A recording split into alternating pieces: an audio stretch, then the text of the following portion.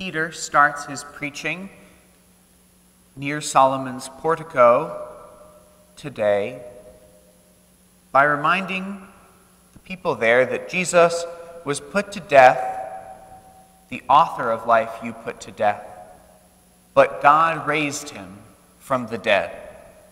Of this we are witnesses.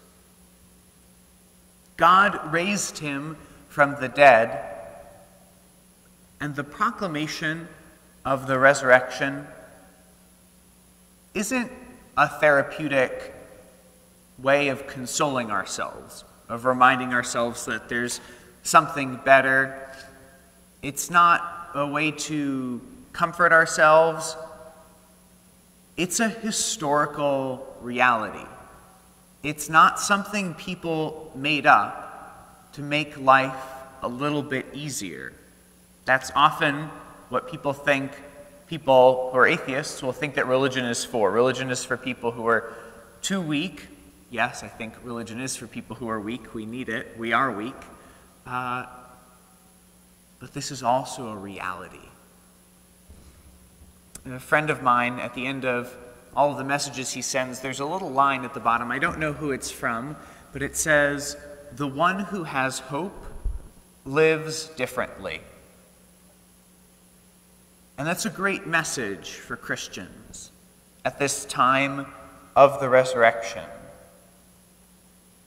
The apostles are startled, but it also says that they're incredulous for joy and they're amazed.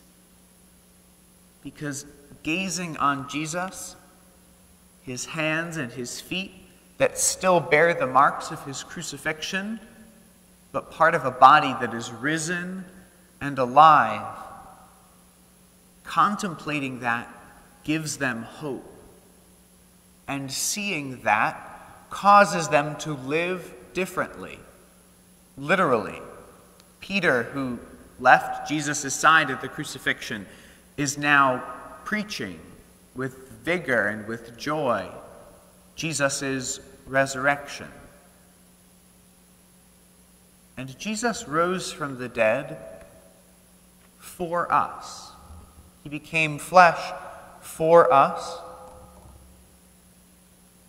because we, each of us, are precious individually to him. What is man that you should be mindful of him, or the Son of Man that you should care for him? Well, we're God's beloved. That's why. And so we can cry out in praise, "O Lord our God, how wonderful your name in all the earth."